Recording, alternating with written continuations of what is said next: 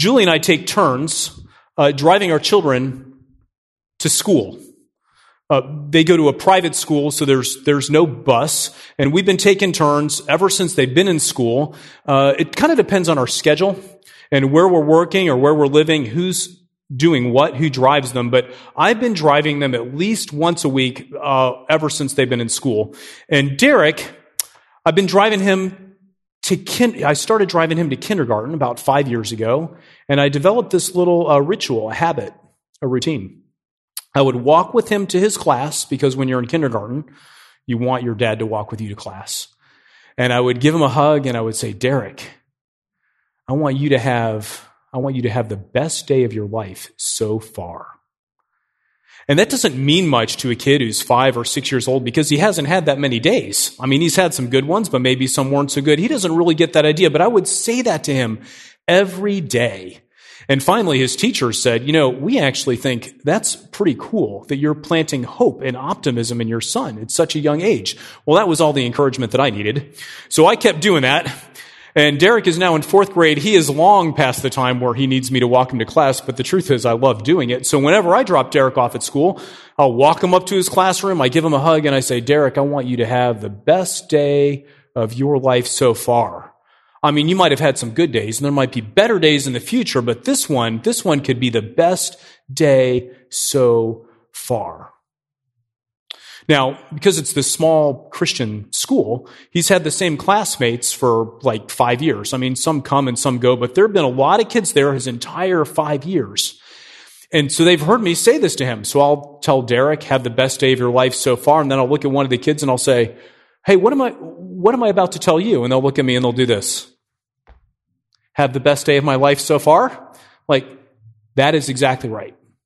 So you don't know what's going to happen to you today. You might meet somebody that's going to be a friend for the rest of your life. You might be exposed to an idea or learn something that helps you choose a career or changes the way that you see the world. This day could be pivotal for you. And they're in 4th grade and they're looking at me like, why can't you be normal like our parents? I'm an optimist.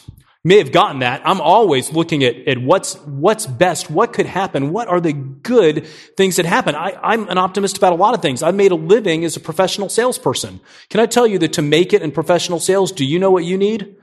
A healthy dose of optimism, because you've got to go to the office, make the phone call, take the meeting, and believe that that guy is actually going to buy something from you, or you can't eat. I've been playing my daughter in Boggle with Friends. Anybody play Boggle with Friends? This little app, it's a word game that you can play. My daughter beats me 9 games out of 10, which means actually it's a different way of saying I lose 9 games out of 10. But when we start a game, every time I'm like, this could be the one. This is the game. This is the one that I'm going to win. I'm optimistic. I don't want you to think I'm a bad Boggle player. Erin's just really good. I beat everybody else that I play, just not her. And I am optimistic about the future of Woodbine Church. We've had a lot of good days. We're in a good season now, but the things that God's going to do in the future, I don't know what they are. But they could be amazing. I have a whole shelf of clothes in my closet that I'm optimistic that one day I can fit back into. Do any of you have those clothes? How many optimists? Right? And I'm incredibly optimistic that we can finish this service in time to beat the Methodists to the buffet. All right, there we go. But in this room, some of us are optimists. We tend towards hope. Some of us are pessimists. We tend toward despair. We have less hope. But there's a test so I can know who the optimists and the pessimists are. And I put the test here on the table. Up here is a vase brought to you by Dollar Tree. I have filled it with water to the halfway mark. This represents hope.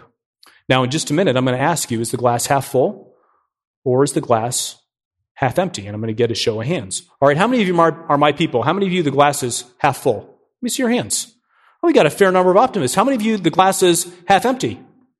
Okay, we got 1 or 2 or 3 people that admit it. And then there's a handful of you that are like, I think there may be a hole in the bottom of the glass. That's how pessimistic I am. All that may leak out by the end of the service. We've got some optimists and we've got some pessimists, and that's pretty natural. This morning, we are going to look at a passage of Scripture that has both a pessimistic and an optimistic interpretation. And what I'm going to do, I'm going to invite you to stand as we read from Genesis chapter 3. We're not going to read the whole chapter while you're standing because that would be a lot, but I'm going to give you the first 7 verses, and in reverence for the word of the Lord, we're going to stand. Now the serpent was the most cunning of all the wild animals that the Lord God had made. He said to the woman, "Did God really say, 'You can't eat from any tree in the garden'?" The woman said to the serpent, "We may eat the fruit from the trees in the garden, but about the fruit of the tree in the middle of the garden, God said, 'You must not eat it or touch it, or you will die.'" "No, you will certainly not die," the serpent said to the woman. "In fact, God knows that when you eat it, your eyes will be opened and you will be like God, knowing good and evil." The woman saw that the tree was good for food and delightful to look at, and that it was desirable for obtaining wisdom. So she took some of its fruit and ate it. She also gave some to her husband who was with her, and he ate it. Then the eyes of both of them were opened, and they knew they were naked. So they sewed fig leaves together and made coverings for themselves. Have a seat. If you were here last week, the world was great. God had just made it, and he'd made it in 6 days, and at the end of every day, he says the same thing. He says it's good, except on the 6th day where he actually says, this creation, the man that I've put in it, the garden that he's in, what I've given him to steward, all the animals and the plants, all the things he's going to manage for me, that's not just good, that's very good. Just last week, the world was very, very good. And in chapter 2, which we didn't read, we find a more detailed account of God creating Adam and Eve, placing them in the garden, and God gives Adam this instruction. If you've grown up in church, which I think most of us have, you've read this chapter over and over. God says, you can eat from the fruit of any tree in the garden, except this one. It's the knowledge of good and evil. On the day you eat from it, you will surely die. God has created earth without error. It's completely perfect. And he's put Adam in the best part of the earth, in the Garden of Eden. And he's given him one command, just one. Don't eat the fruit from that tree. And in Genesis chapter 3, we see Adam and Eve eating the fruit from that tree with just one command. They bring sin into the world. And what is it that happens? Starting in verse 8, the man and his wife heard the sound of the Lord God walking in the garden at the time of the evening breeze, and they hid from the Lord God among the trees of the garden. So the Lord God called out to the man and said to him, "Where are you?"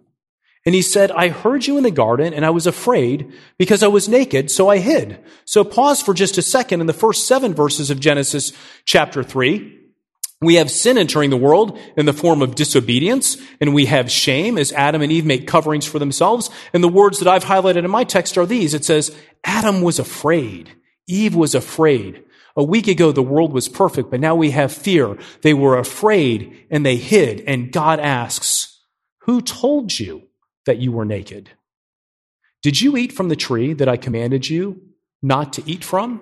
And to be clear, this is a yes or a no question. The man, however, replies, "The woman you gave to be with me, she gave me some fruit from the tree and I ate." Now that is its own sermon. Adam is not taking any responsibility for the action that he has done and that Eve has done in front of him. Essentially, he is blaming Eve for something that he did. So the Lord God asked the woman, "What have you done?" And the woman also does not accept responsibility. It was the serpent. The serpent deceived me, and I ate. So in the first 7 verses of Genesis 3, we have disobedience and we have shame. Then we have fear, we have deception, and we have blame. Sin has come into the world.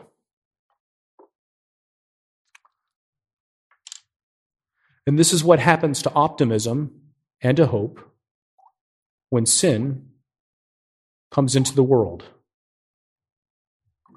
A little bit of shame, a little bit of deception, a little bit of disobedience, and our future becomes cloudy and full of fear.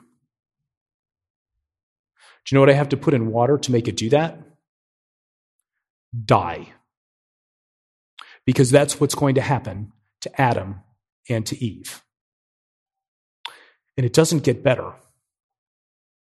At least not yet. In verse 14, we see God start to tell Adam and Eve what the consequences of their sin will be. And he says, as he speaks to the serpent, because you've done this, speaking to the serpent, you are cursed more than any livestock and more than any wild animal. You're going to move on your belly and eat dust all the days of your life. A week ago, the world was perfect. Now, God has cursed an animal that he created. And in verse 16, he says to the woman, I will intensify your labor pains. You will bear children with painful effort. Your desire will be for your husband, yet he will rule over you. And so we have cursing, we have pain. And then he says to the man, you listen to your wife. You ate from the tree about which I commanded you. Do not eat from it. The ground, the earth, the planet, the thing that I made perfect, it's cursed because of you.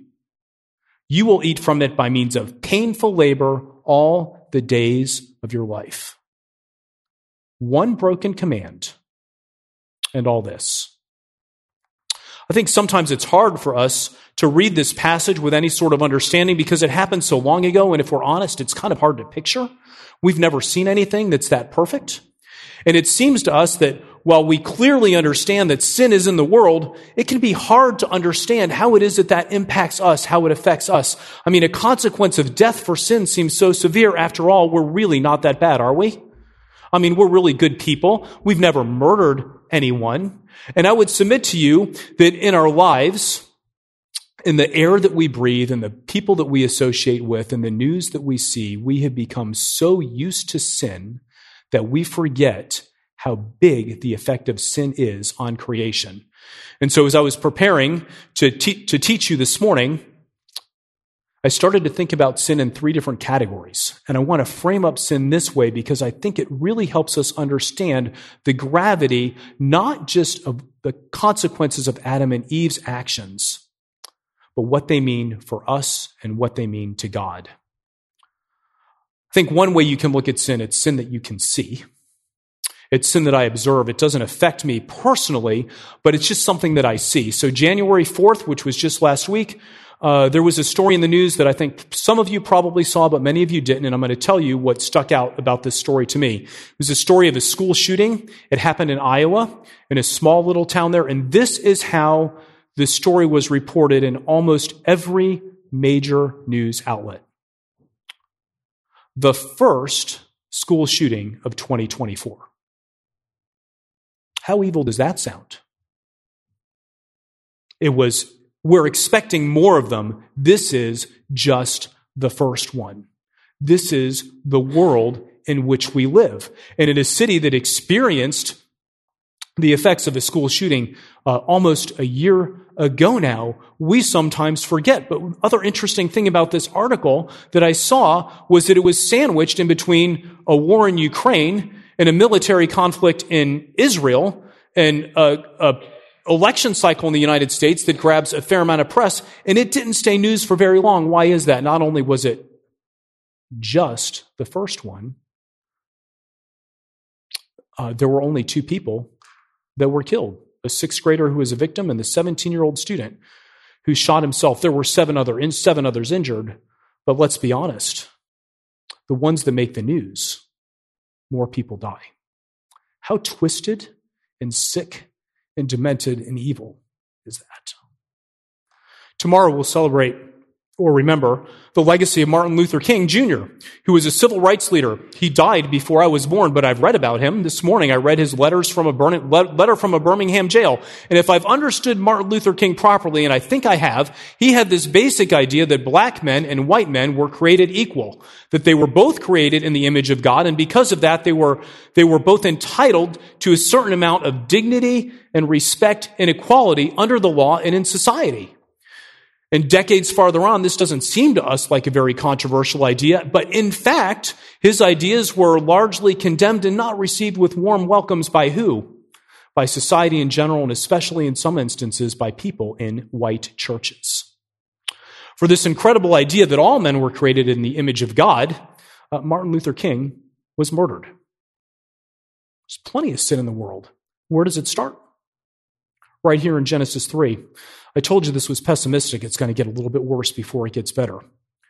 Because as bad as the sin is that we see, in a room of this size, there's also sin that we experience. And everybody in this room has been a victim of sin. Everyone. And that sin has taken on different forms and different degrees. How many of us have had something stolen? We have been the victim of theft. And it makes us angry and full of rage. And we just don't understand, why would somebody take something from me? And in a room of this size, with the number of people that we have here, the fact that some of us have been dealt with relationally in ways that have nearly destroyed our lives. There have been all kinds of manner of sin committed against our mental health, against our bodies, against our families. Some of us, it's amazing that we can breathe. That's how much hurt we carry around. Some of us are blessed to come from functional families where mother and father stayed in the home and raised us in the nurture and admonition of the Lord. And others of us have stories about our father that starts out, well, my parents weren't believers. And then, for many of us, life has been very tough. All of us have experienced sin done against us. Some of us have experienced that in ways that are even deeper and darker, but that's not the worst. The worst is maybe the sins that we've committed, the things that we can't undo. Adam and Eve committed one sin that we have in Scripture, but we've committed many, many more. And if we're honest in church, we tend to single out certain categories of sin. We've got a few favorites that we'd like to talk about or preach against. We talk about sexual sin, and we should talk about that. But God has a plan for the sexuality of our bodies. And our modern culture, like almost every culture throughout history, has distorted that. But God has a plan, and we violate it all the time with pornography, with adultery, with fornication. Sexual sin is a big deal. And then we talk about people that are alcoholics. And we're like, God, our body is a temple. God hates drinking. We shouldn't be addicted to anything. We only want to put in there what is good. And we have these categories of sin. Murder. If you've murdered someone and you come to church, we might want to have a word with you about that. But the truth is that we don't even need to go outside of our minds to commit a sin. Jesus tells us if you've looked at a woman with lust, you've committed adultery in your heart. Ladies and gentlemen, I submit to you that I'm in a room full of adulterers. Not only that, I'm in a room full of people who have harbored malice, who have told lies, who are occasionally filled with rage, and sometimes we're ashamed of the things we think we would try if only we could get away with it. Sin is in the world. There's no hope. The glass is cloudy. I told you, I'm an optimist by nature, but when it comes to sin and its effect on us and our lives, I actually think there's no hope at all. At least when it comes to you or me. The glass isn't half full or half empty or have dye in it. The glass is completely empty. Aren't you glad you came to church this morning? We start out with pessimism, but we move fairly quickly in the narrative to optimism. And here's the main idea that I want to focus on today. God has a plan for saving us, but it's not primarily for our benefit. And I want to work through the text, and I want to explain to you what it is that we find here. Because as soon as Adam and Eve sin, God is speaking to the serpent, and he says this somewhat profound thing in verse 15. He says, I'm going to put hostility between you and the woman. Maybe there's nothing so profound about women having hostility towards snakes. But he says, I'm going to put hostility between you and the woman, and between your offspring and her offspring. He will strike your head. You will strike his heel. And throughout the history of Christianity, this is how we've interpreted that last sentence.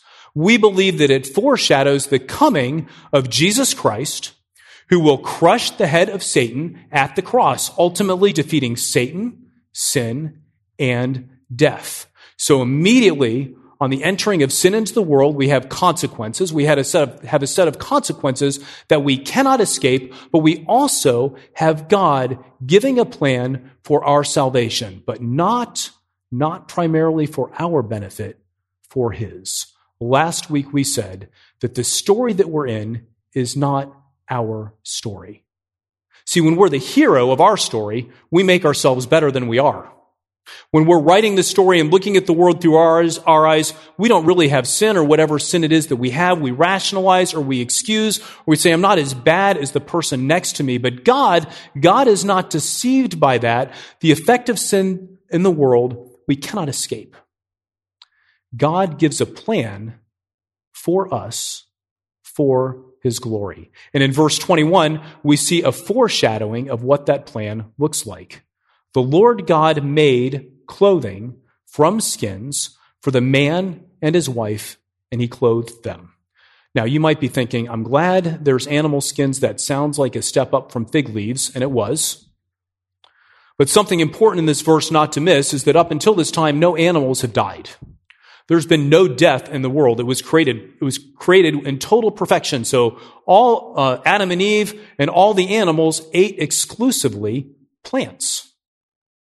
There's been no bloodshed in the world at all until after the fall, when God slaughters animals, sheds their blood to obtain skins to make clothes that cover the nakedness and the shame of Adam and Eve. Throughout Scripture, we find there is no forgiveness of sins without the shedding of blood.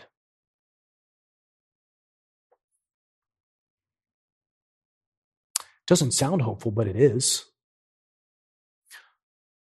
On the one hand, we might have some hope in ourselves that becomes clouded. We might realize the effects of sin and have no hope at all. But what God does is God gives us a plan that doesn't leave the glass empty or half empty or even half full, but he gives us hope that overflows. One of my optimistic hopes this morning is that I'm going to get through this sermon without this table collapsing.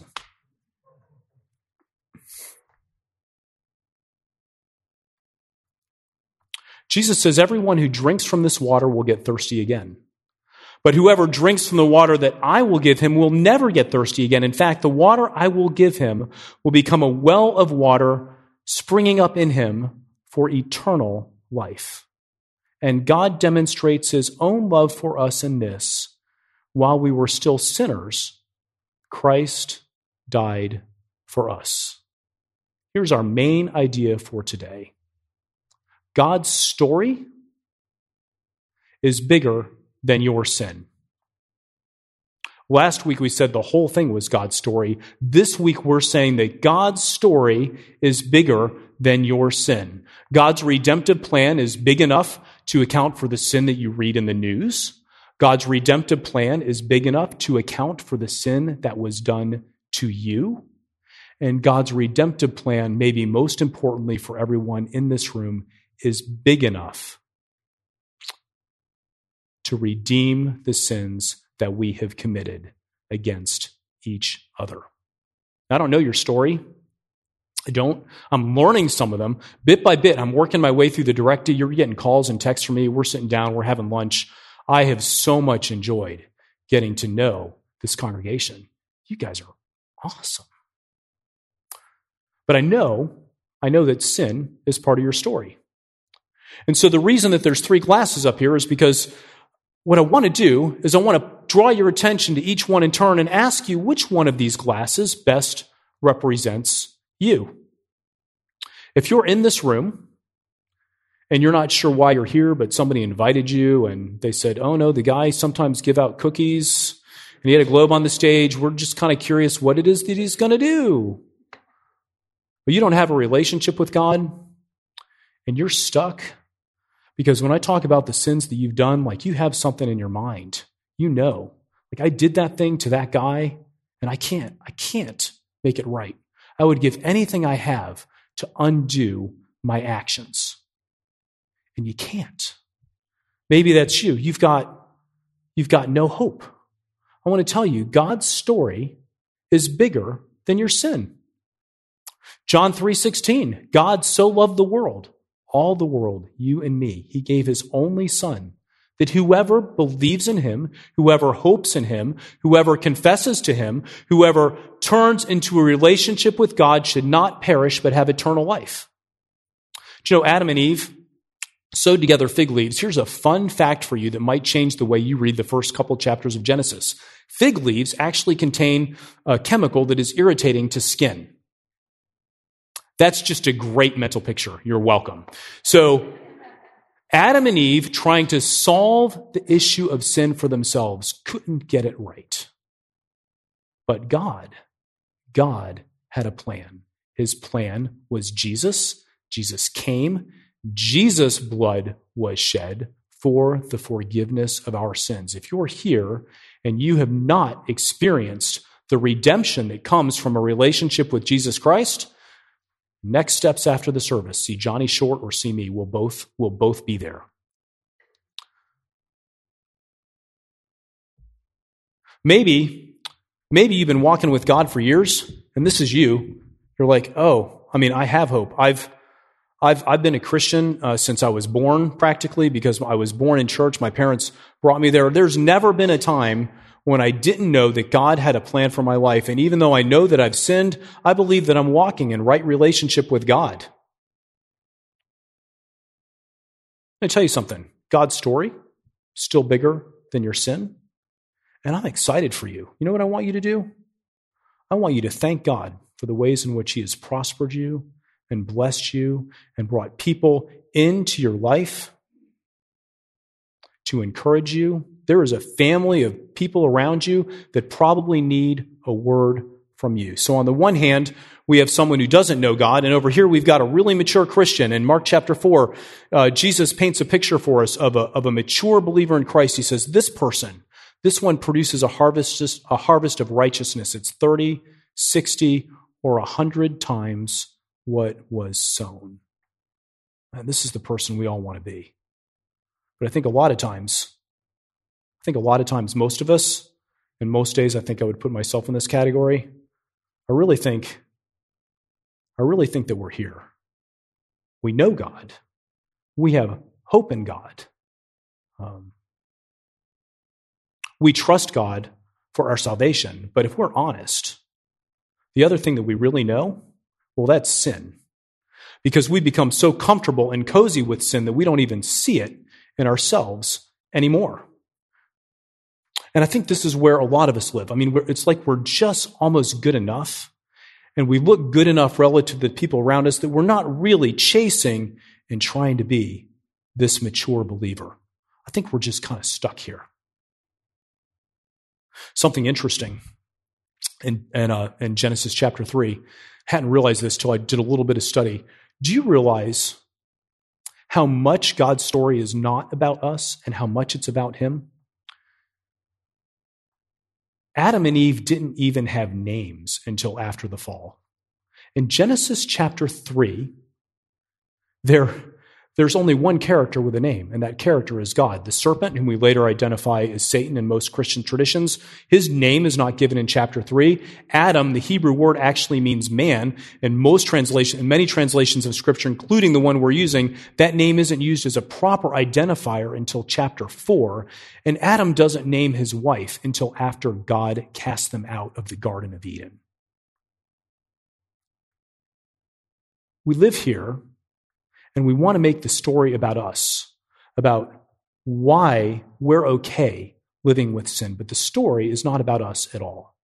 God's story is bigger than our sin. It was bigger than the sin of Adam and Eve. It's bigger than what you read on the news.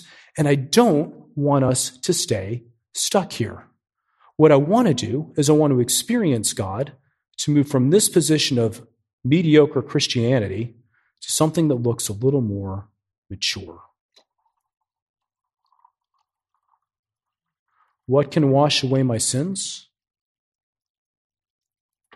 Nothing but the blood of Jesus. I wonder, what is it that you're hoping in today? Last couple of weeks, we've been looking at stories. What's the story of creation? Last week we said all of the creation story is God's story, and today I'm telling you, God's story is bigger than our sin, and we want to find our place in that story. Told you I'm not pessimistic about sin, but I'm really optimistic about a lot of things. And I'm very, very optimistic about the future of Woodbine. I want every one of us to take a next step in Christian maturity. Either I want us all to be moving towards this class. What would it look like if our entire community actually lived over here? I mean, I don't know us very well, but I'm going to guess that may not be where we are. But God's story, bigger than our sin, can bring us from here to here. That's the story we want to tell. I've been chatting with many of you and talking with people in the Brentwood staff team. And do you know what people say about Woodbine? I mean, they just say the greatest things about this church. They say Woodbine is the warmest place. And you know what? My wife and I, our family, we found that to be true. They say the people at Woodbine are so welcoming, and it's such a multicultural community. It's so diverse. There's so many great things that are happening there. We want to celebrate all of those things. I'm like, yeah, all those things are true. And you know what? I still don't think that is complete. Because I think God is going to do something here that we can't see coming. And if you were in our meeting at 9:30, you listened to Fadi talk about what renewal looks like. He said small churches need to be renewed, large churches need to be renewed. In Isaiah 43:19, God is bringing up a spring of water in the desert because he's doing something that's new. And here's why I want us to move from this class to that one. Not just because it's the right thing for us to do, but because it prepares us for what it is that God has coming here next. Anybody know what's coming next? No, I certainly do not. But I know why people come to church. A lot of times people come to church because of the people there are friendly. Maybe the music is great. Maybe the preaching is great. Maybe not. Just kind of depends on the week that you come. You know why they stay? They stay because they want to be this person. The witness of a community that is constantly dealing with the effects of sin to move towards maturity cannot be denied. And I want that for us. So I wonder if in this season, a transition season, while we're waiting to move from one thing into the next thing, I wonder if there's work that we need to do. I wonder if we need to confess. If we confess our sins, God is faithful and just and will forgive us our sins and purify us from all unrighteousness. I wonder if there are relationships that need to be restored, hard conversations that need to be had between a husband and a wife, or between families here that may have some distant disagreement that no longer even really seems relevant. I wonder what work it is God would have us do in the meantime to move from here to here. And I pray that is what we would be about in the meantime. God's story is bigger than our sin. Let's be quick to confess and freely forgive as together we continue to find our place in God's story in the next chapter of Woodbine.